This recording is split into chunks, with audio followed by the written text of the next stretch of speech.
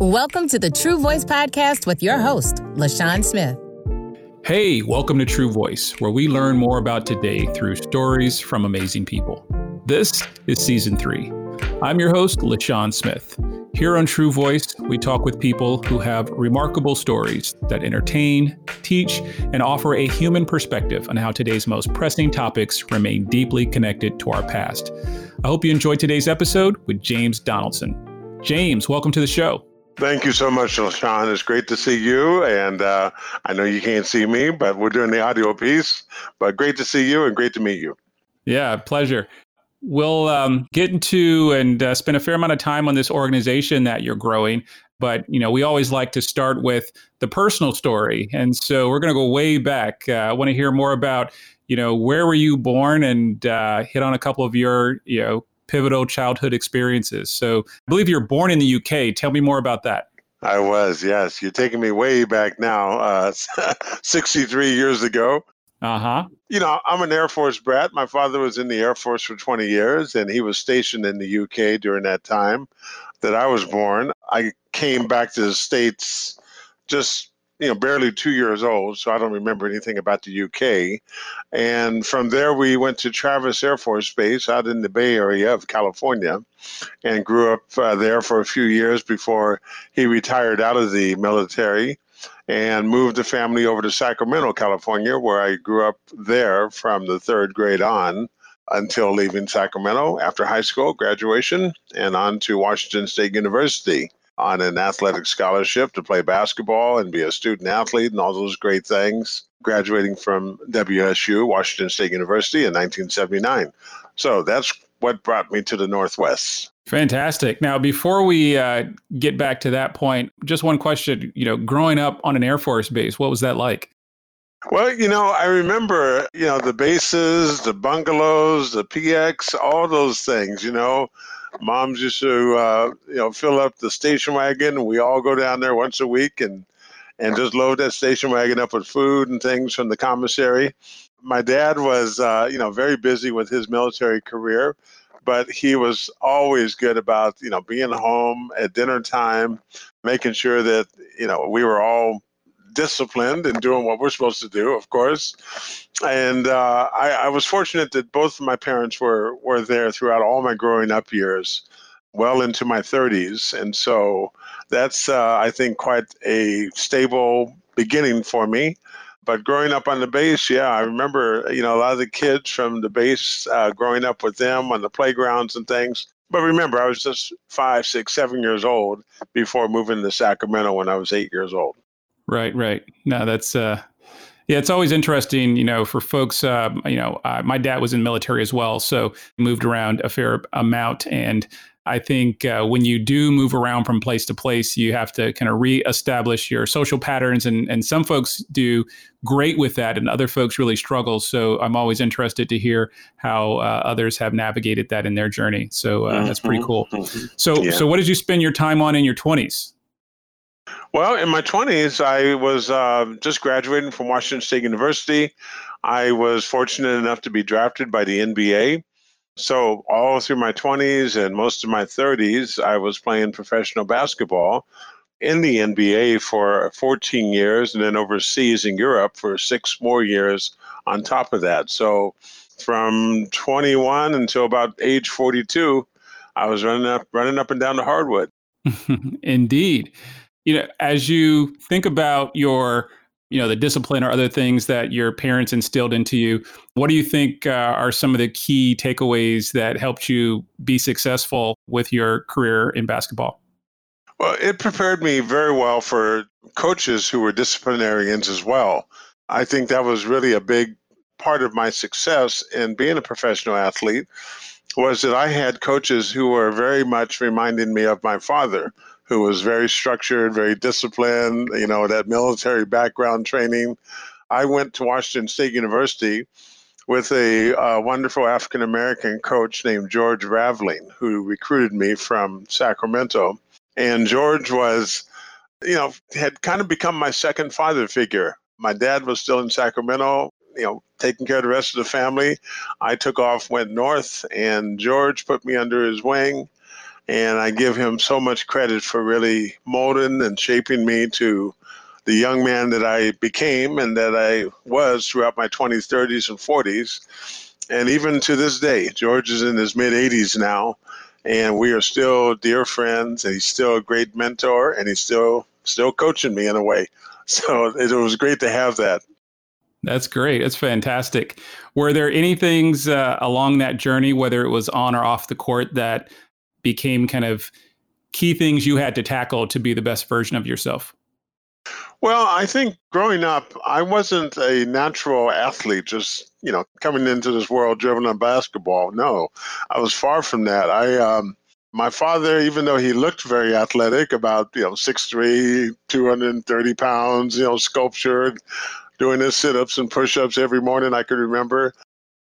He looked like a great athlete, but he wasn't into athletics. He didn't allow us really to get into it that much either. He wanted us to be well educated, to be schooled. And so that's really what my focus was, being a really good student all through my growing up years. And so when I became an athlete, it wasn't until my last year in high school that I actually seriously started playing basketball and actually was on the basketball team. And, good enough and filled with enough potential where a handful of universities were taking a look at me and saying, wow, James has the work ethic, he's coachable, he's willing to listen. And that's why George Raveling took a flyer on me, took a shot at me, because he knew I was that kind of kid. And I was. I lacked confidence in the athletic abilities that I had hidden deep inside of me. But George Raveling saw that I had some potential. And he said, hey, James, I just want you to come up here to Washington State. You're going to sit the bench the first couple of years. My freshman and sophomore year, I hardly played at all. Maybe, 20, 30, 40 seconds at the end of a game when you're up by 20 points or down by 20 points and you can't do any harm, right? So that was my basketball existence the first couple of years. But during that time, I was in the weight room. I was putting on muscle. I was getting stronger, bigger, faster. I was running the stadium stairs. I was out there with the track team, running with the track team, working on my agility, running through tires and ropes and all those kind of things. So I wasn't very athletic when I began, but I became very, very athletic as the early days progressed along. And my confidence grew as well. And by the time I was a junior at Washington State University, I was a full-fledged, full-blown student athlete, ready to tackle the world, and had 2 very, very good years as a junior and senior at Washington State, good enough to be noticed by the NBA. No, I love it. So you go through this successful career as a professional athlete, and I think a number of pro athletes come to this decision point when it's time to retire from that portion of your career. What's going through your head, and what options are you considering? Well, during my NBA career, right kind of at the middle, just past the middle part of my career, I was about 32 years old. I had a devastating knee injury, a ruptured patella tendon in my right knee. And anybody knows anything about physiology and all those things, that's your braking mechanism and your jumping mechanism, that patella tendon. And without it, you just can't do it. Mine was a complete rupture, and miracle of miracles, the doctors were able to operate on me and put it back together significantly enough. The rest was really up to me to rehab it and work hard at getting it stronger, being able to take the rigors of running up and down the basketball court. So that was when I was 32 years old. It knocked me out of an NBA season for about 8 months. But during that time, I was in physical therapy 4 or 5 times a week. And a light bulb moment kind of went off in my head saying, wow, the docs are very doubtful if I can come back and play again. Everyone's doubting if I can come back and play again. And I thought at that moment that if I can't come back and play basketball, what am I going to do? I had a college degree in sociology and psychology, fully anticipating going into the teaching, counseling world of things. But I thought, wow, I'm enjoying this physical therapy experience very, very much with working with physical therapists and orthopedic doctors, athletic trainers, nutritionalists, everybody putting me back together again. It was kind of like putting Humpty Dumpty back together again. and and I thought, I said, wow, if I can't play basketball, I want to establish a physical therapy business and help people out in these very, very difficult traumatic times that they go through as well, whether it's surgery or an automobile accident or just getting older and weaker and losing your balance. That's what physical therapy does. So this was back in 1988. I got injured. 1989, I started up my business called the Donaldson Clinic, which ran for 28 years until 2018. And we had up to 5 locations at one point, providing excellent physical therapy to the communities that we were in. And I just loved it. I never did become a licensed physical therapist because at the point I finally retired 10 years later from basketball, I decided to go ahead and run the business instead of becoming a therapist. That was my initial thought, was I was going to become a therapist as well. And so I had a career already worked out and laid out for me to transition into after basketball was over. And I didn't know how long I'd play, but I played until I was 42 years old. So it was another 10 years. I was home during the off season, 3 or 4 months every year, working in the business, learning the industry, meeting all the doctors, marketing the business, and all those kind of things. And then I'd take off again for another 8 months and play basketball. So by the time I finally retired, I had something to transition into, which is something that 90% of the guys who play sports don't have something to transition into very easily. So mine was already set for me because of my adverse situation of a terrible knee injury, which caused me to think and rethink things about what I was going to do. Yeah, no, it's great to have that foresight. Now, let's move through this journey where you're now post pro athlete or athletic career. You are running this business. I know a few years ago, there's some changes start happening around that kind of shaped or made you rethink your life. Tell me more about that, and we want to tie that into this new organization that you started. Right. My life was going really well, I think, until I was about 57 years old, 2015. And, I was in great shape. I continued my training, my workouts, my nutritional habits as an athlete, running 3 or 4 days a week, 3 or 4 miles at a time, downtown Seattle, in the weight room, training 2 hours a day, 5, 6 days a week. So I was in excellent condition for a 57-year-old who had a lot of mileage on my knees and my backs and my hips and everything else. Mm-hmm. But everything held up very well. And I was out trying to play golf one morning in January 2015 and had no symptoms of anything except when I got to the golf course, I felt a little bit nauseous and my back was killing me. I'm sweating profusely and we hadn't even teed off yet. So I told the guys, hey, I'm not feeling too good today. I'm going to go and see my doctor and see what's going on with me. So I remember driving over 15 minutes away or so to my doctor's office. And I remember vaguely seeing his reception counter at the lobby of his office. And everything went black. Boom, Wow. right there. Yeah. And they tell me I fell out right there in the lobby. The doctors came and did a quick diagnostic scan on me and determined it was my heart that was really having a big, big problem. I was suffering from an aortic dissection, which is, the aorta is that big, huge vessel that comes off your heart. You got one on the top of your heart, one on the bottom. The one on the top was just hanging on by a thread. A thin membrane was connecting it still. And if it had burst, you get about 6 or 8 more heartbeats, and that's it. You just bleed out on the spot. Nothing can save you. Nothing can save you.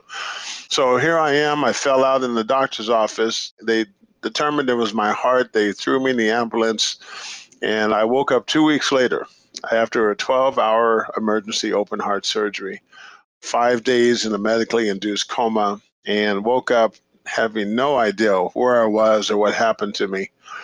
And, that was the first of four major surgeries over the next 5 years. That was the ascending aorta, the top one. Then I had the descending aorta done the second year, about a year later. Then I had a arterial bypass that backfired, and I had a huge infection for 6 months fighting that off. Then I had a partially paralyzed right lung from the surgeries and things. They nicked a nerve or something happened to my lung. So these things, after being such a top flight athlete all my life and really being on top of myself physically, started working on me mentally. I was no longer able to do, a fraction of what I used to do. I couldn't walk up a flight of stairs without hanging on the handrail. I couldn't walk across the parking lot without having to stop and take a breather. That was the beginning of my downward spiral into this episode of depression, anxiety, and suicidal ideations. So this all began in 2015. 2016, my mother passed away. My wife walked out on our marriage and took her son with her, my stepson, just out of the blue, no note, no message. They just left when I was out of town for a weekend. My business, because I wasn't behind the wheel every day like I had been for all those years, started going sideways a little bit, even though I had a management team managing things for me. It's not the same thing as having the owner there directing things. So we started having some financial challenges. I threw every penny of my NBA life savings into my business, trying to save it. And I had 25 employees I felt very obligated to, very responsible for, and I kept it going as long as I possibly could. And I finally closed the business in 2018, and that began really the downward spiral. 2018 was 12 months of pure hell, of darkness and depression and hopelessness. And entering into all that, I knew something was wrong. I just wasn't myself. And I made a call to my family doctor to get an appointment with him because I wasn't sleeping through the night. And I thought he was just going to prescribe me some sleeping medication and everything would be fine. Fortunately, he was the kind of doctor that was very inquisitive, very compassionate. He asked me a lot of questions. And just like I'm laying out for you, I laid out for him. And he said, wow, James, you are suffering from anxiety, depression, and suicidal ideations. You are making plans to end your life. And that is not good. And so he put me on prescription medications for about 6 months. He assigned a behavior health counselor to me. And a few months after that, I myself reached out to a small, intimate group of friends who had known me for 30, 40 years. A couple of my old basketball coaches, George Raveling was one of them. Coach Lenny Wilkins with the Seattle Supersonics was one of them. He was my Sonic coach. And these two guys in their 80s at the time were right there for me, like a pair of crutches, helping me get through this. I remember George Raveling telling me, hey, I knew you back in high school, and I put so much work into you, and you put so much work into you, and I'm not going to let you throw it away, James. And so to have people like that in your life, absolutely, that call you out on it and say, hey, we're not giving up. Help me to get through that. Yeah. So that after 12 months of total darkness, the darkness finally started lifting up a little bit. I had lost all reason to live. I had no hope. There was no tomorrow to look forward to.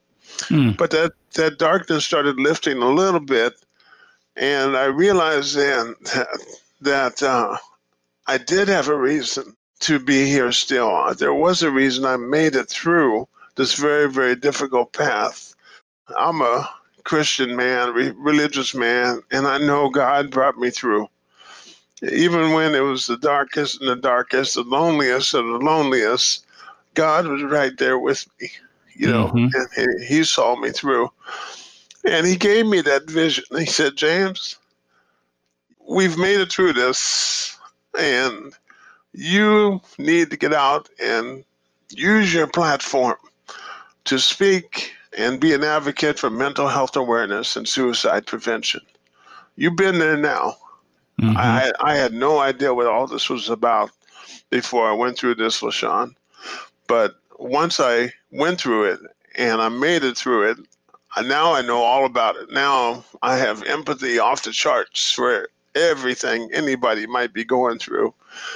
And that's when I started up my foundation called Your Gift of Life Foundation, which is reminding people that this gift of life is truly a precious, precious gift. And we shouldn't tarnish it. We shouldn't discount it. We shouldn't throw it away. We have to be able to make sure that we cherish every single day. And so it's a reminder to me, it's a reminder to everybody else out there.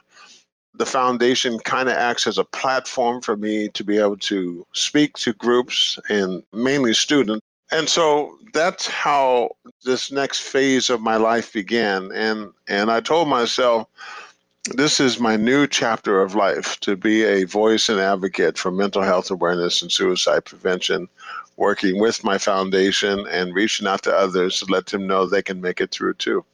So a few things I want to unpack there. First, you had the understanding to immediately put a support system in place, right? So that's obviously super critical. Why do you think there is so much stigma around mental health, especially in communities of color, but in general about, folks understanding what it takes to get the proper support structure? And how do you think we can start to change that? Well, I think historically, and like myself included, I didn't know much about mental health issues and challenges until I actually went through it. When we think about mental health, we think about that fellow walking down the street, talking to himself or swatting at flies that aren't there and just, out there, just out of his mind. Mm-hmm. But mental health comes in all kind of degrees of severity, and communities of color, our community, Black communities especially, we all have that crazy uncle that we keep up in the upstairs room that we don't let anybody interact with and we don't talk about. We've all had that person. And right. And then we use cutting words sometimes towards each other, like, you crazy. And that just further drives that stigma into you, saying, whoa, I better not act crazy. I better not let anybody know I'm feeling like I need help, or I'm feeling like I might hurt myself. So we don't talk about it. And that's a big, big problem in our community. And that's one of the reasons that I speak out, because here I am, a larger than life man, taller than life man, African American man, big, strong, tough guy. And I let people see me cry. I let people know my story. And I encourage all of our brothers and sisters out there to say, hey, James made it through and he's not afraid to share his story. I'm going to make it through too. Absolutely. Now, and we find this across all walks of life, people who have various levels of success or different, kind of aspirations. But regardless, we see people who carry a lot of weight on their shoulders when their expectations don't necessarily align with their perceived reality. And then there's other folks who are just going with the flow. They're constantly adjusting their expectations. Two questions, which bucket are you in? Maybe not always in one. And do you think that impacts the way we have to deal with some of our personal issues? Well, I think I played in both buckets. During my professional basketball career, I had a terrific income. I had the ability to help out and take care of my family, buying homes and cars and paying bills. And I just took that responsibility on willingly because I could. This is family. And, so I played that. I didn't feel any undue stress or any undue resentment about doing anything like that. It's just what I felt was the right thing to do. But I think a lot of times men in our communities, in our families, we tend to suffer in silence. We may not be happy about the burden that we're carrying and the family's demanding on us. It's the role that we historically and traditionally play, being the breadwinner, always being employed, gainfully employed, having enough money to take the family for a little vacation, little extra treats here and there. But when you can't do that, it starts playing on you. And so, I think that we just have to realize that, we can do what we can do, but it's most important to let others know when we start struggling with things. I've always been a pretty happy-go-lucky guy and go with the flow of things and adjust as I go. But, the life events I described to you were coming at me one after another after another. We all expect a parent to pass on, but the parent, and then a couple months later, your wife leaves and your stepson leaves and your business fails and you go into bankruptcy and you have another major surgery coming up. I mean, these things are enough to break anybody. Yeah, it's heavy. Mm-hmm. Yeah. So, now that, you're on the other side of that particular experience, when you to your point, you can be more empathetic. You can really understand what, some folks are going through. How do you align your willingness to go invest and help people be better for themselves while some of those folks may not be ready to listen? They may not be ready to put that work in. They may not be, they may not want to be vulnerable enough to open up and have that conversation. How do you tackle that part of it? Well, I think if you can just make it a small bit of difference, it's like planting a field of crops. You put your seeds out there and most of them are going to cultivate into something, but a lot of them won't. A lot of them won't germinate from the beginning. When I go and speak to a group of people, and I use my example of speaking to middle school and high school kids, because so many of them are really struggling with mental health issues. I might speak to a group of 500 kids in an assembly, pre-COVID, of course, and at the end, 5 or 6 of them will come up to me. These are 12, 13, 14-year-olds, and they'll pull me aside and they'll tell me, I really enjoyed your story, and I'm suicidal right now. I don't know how I'm going to make it through the night. I don't want to go home. I can't sleep. And they really, really struggle with these kind of things. And so we just have to be more compassionate as a people and understanding and non-judgmental, just to say, hey, I'm here to listen. I'm here to, support in any which way that you want me to be. So that's how I approach it. I know I can't hit everybody, but I think if people remember just 1 or 2 little items I talk about when I tell my story, they can reflect back and say, wow, yeah, that James, he came and told us that, his life was totally upside down and he was about ready to pull the trigger on life or, pull the plug on it. And now I'm there. And let me recall what he said and how he made it through. He got medical help. He got prescription medication. He got behavioral health counselors. He had a small, intimate support group around him. And that's how he made it through. Yeah. I mean, it takes bravery, right, for a 12, 13-year-old to say those things out loud, right, to someone they're just meeting. So that's something to applaud within itself, just to make sure, to your point, we're creating that environment that folks feel comfortable enough to have the conversation. That's exactly right. And they can't have that conversation with their parents for whatever reason, but they see me up on the stage crying and telling my story. They're crying up in their seats. They can't wait to get down and tell me that, hey, I feel just like you do, and I don't know how to make it. This past week, I was down at JBLM, Joint Base Lewis McChord. September is National Suicide Prevention Month, so they want me to come in as a keynote speaker to their big event they're having for all the enlisted service people there. And they say they have a tremendous, tremendous problem with service people who are really having mental issues and mental challenges. They say especially the men tend to tuck it all away, get through their basic training and get through all the, the grunt and the gruel of becoming an enlisted service person. And then all of a sudden these things manifest, once they're on the other side of that, once they're in their bunkers by themselves, once they're out in the field trying to train, all these things start coming back and haunting them. And this is what they're dealing with. And so they want me to come down, and I will go down September and talk to these enlisted folks and let them know that, there's always hope. There's always a tomorrow, even when you can't see it, even when you can't feel it, it's there. You just have to push yourself and grunt yourself through. Just like you grunted your way through military basic training, you have to grunt yourself through the next 24 hours and then the next 24 after that. Yeah. For that particular community and I'm sure it's a combination of things, but is it the training that they're going through that's creating this, or is that training kind of unpacking other things that have gone on in their life and it just all becomes too much for them to feel like they can manage? The officials I spoke to said a lot of them are bringing all this with them from their teen years, from their early adult years.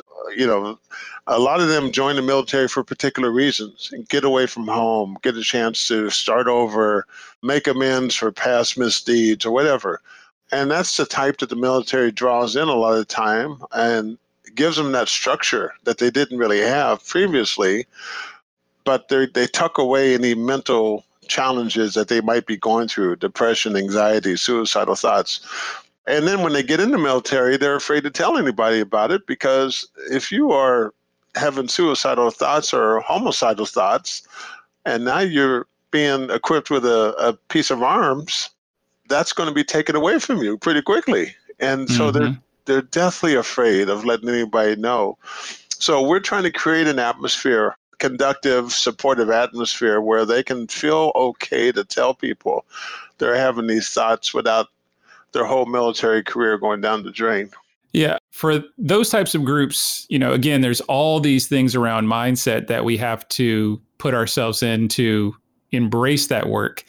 And for other communities, there's an extra layer of work that has to come about on the financial side, right? So you talked about some of the professional help, whether it's the appropriate prescription medicine or seeing the right types of specialists to kind of help folks through their journey.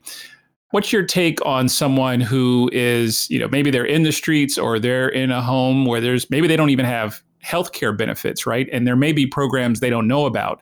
But how do you help those folks feel like that's not hopeless, where they would think, well, yeah, sure, maybe there's something out there, but how would I pay for it? Who do I talk to? How do you help people sequence that train of decisions? This is where the awareness and educational part comes in, educating folks that resources are available. Since I've told my story over the last couple of years, I've joined the board of NAMI Seattle. NAMI is the National Alliance for Mental Illness. I'm joining the board for several other mental health agencies around Seattle and Puget Sound area. They have resources that are available that are basically, free of charge. You just have to come and ask or show up, and they can get you the resources, whether it's housing or a little bit of financial assistance or medications or, anything that you need. But, dealing with our homeless population here in Seattle, which has grown exponentially through the last COVID year of 2020, they're estimating roughly 30 to 40% of them are having serious mental issues. And so I believe you have to have the intervention. You have to go up and actually talk to the folks and ask them what's going on and what do you need and how can we help you? Because they're not coming to you. They're not going to come to you. You have to go to them. And that's the best approach to handle those kind of things. No, that makes sense. Before we wrap, a couple things I wanted to hit on. Number one, what's your advice to give to other folks who are looking to better manage their mental health? And to your point, we can be kind of, I don't know if spectrum is the right label, but kind of various stages of that journey. So folks who may need, to really dive in and embrace and put together a whole end-to-end, approach versus others who just need to keep an eye on how we're, moving through our lives. What's your advice on how people need to get started? I think we need to make a more concerted effort to build and maintain personal relationships. We're living in a very technological infused society now. The last 20 years, everybody has iPhones, iPads, computers. This COVID year, 2020, did not help isolating all of us into these webinars and Zoom videos and things. You have to have somebody in your life that you feel comfortable with and talking to, no matter what the subject is. That person needs to be as judgmental, as non-judgmental as possible, and be a listening ear and a supportive shoulder for you to go to and talk to. I have those with my group still that I put in place. And this is one of the issues that our students are dealing with. They've all grown up with iPhones in their hands, and they think that iPhone is their best friend, depending on how many likes they get on social media and who's posting what. But that iPhone cannot help you at 2 a.m. when you can't sleep and your mind is racing towards suicidal ideations. When I was growing up as a kid, I always had a best friend kid, and we'd ride our little bicycles and we'd look up at the fluffy clouds in the sky and we'd dream about what we want to be or talk about the future. Kids don't get a chance to do that anymore. And so I think it really comes down to making a concerted effort to build and maintain personal relationships again. One thing that really helped me, LaShawn, was for years, all through my 20s and 30s and 40s, I was a big letter writer and greeting cards and all these things. Then I got away from it for the last 10 years due to technology. But the last 3 or 4 years, I got back into writing Christmas cards and sending those out as I used to. A nice little Christmas letter, but also writing something in the card. And I do this for 200 or 300 friends of mine around the country, and take the time to lick every envelope, put a stamp on it. It's my handwriting, and it helps me make a more personal connection all over again. Because for years I just got into sending a little emoji or an email or a text message saying Merry Christmas.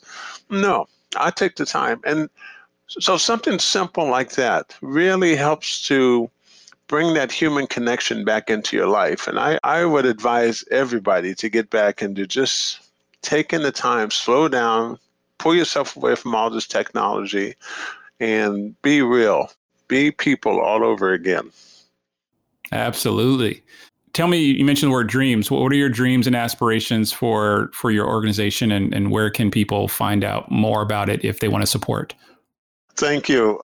Well, like I said, it gives me the platform. Once we're out of this shutdown and we're able to travel the country again and gather in large assemblies and groups, I want to resume that kind of work again and just go and visit schools all over the country. For instance, here in the state of Washington, we lose 2 students every single day to suicide. 2 a day. Wow. Goodness. And we're a small state compared to Texas or California and New York and all these other, 20, 30, 40 million people. Mm-hmm. You can imagine they're losing 10 or 20 kids a day. And these are kids between the age of 8 and 18. I've heard of 8-year-olds and 9-year-olds taking their lives. And what in the world would make that happen? I mean, they haven't even begun to live life yet. But there's some serious problems going on. So my foundation really is there to, when people call and contact me, I'm able to put them into the right direction for the resources that they need to really help them through the situation. I'm also a sounding board. So many people call me and email me, let me know what they're going through, what their stories are, because they've heard my story. And so they feel comfortable in divulging all this to me for probably the first time or the only person in their lives that they can talk to, because they know I understand. And so that's one of the main functions, to provide a platform for me to get my speaking engagements back together again. But also, one of the beneficiaries of the monies we raise with our foundation will be going towards providing scholarships to students of color going into the mental health professions. Mental health professions lack diversity. We have only less than 3% that are mental health professionals of color around the country. And so our communities of color are missing. I had a problem with it too when I had my behavioral health counselor. She was a young Caucasian girl or a woman sitting across the table from me, mid-20s, early 30s, had no idea how to relate to me culturally or ethnically or even gender-wise as a full-grown man. Right. She had no idea what to tell me what to do except go home and count sheep at night and try to get to sleep. And so we need people who can sit across that desk that look like us, that understand us and understand our culture because it's part of their culture. I want my foundation to be able to support and sponsor and provide scholarships to every kid of color who's coming through and going on into a degree in mental health therapy. So that's the big payback that I want to do over the next 10, 20 years as I do this work here. I love it. And where can folks find you online or appropriately? Yes, thank you. Our website is yourgiftoflife.org, and it's right out there. We got a lot of information up there. I keep it updated periodically to make sure everybody knows what we're doing, what I'm doing. And so yourgiftoflife.org. Excellent. Last question for you, in spite of all the polarization we have, in the media and other types of places, people like you, organizations like this are making a change. What's your greatest hope? Wow, that we can all come together again and just really be supportive and encouraging in a positive way. Our society has gotten so partisan, so bickering, so negative, so judgmental. A lot of it due to social media platforms that people thrive on. And that's my greatest hope is that, we can once again come together as a society, as a community, and truly love each other the way that I grew up in a loving community of loving each other. I'm doing my best to work in those regards to help that out. I have one other thing I'm going to add, if you don't mind. Absolutely. For my next chapter, in addition to this chapter that's going on, is I've thrown my hat into the political ring to run for the office of mayor of Seattle this year. Mm-hmm.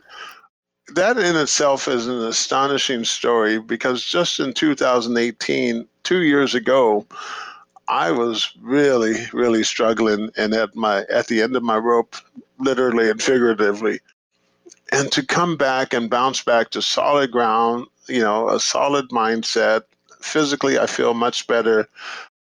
And to say, hey, I'm good to go now. God saw me through. And, I like to always refer back to the book of Esther where God said, hey, I prepared you for a time such as this. And that's what I feel God has done with me. He's prepared me.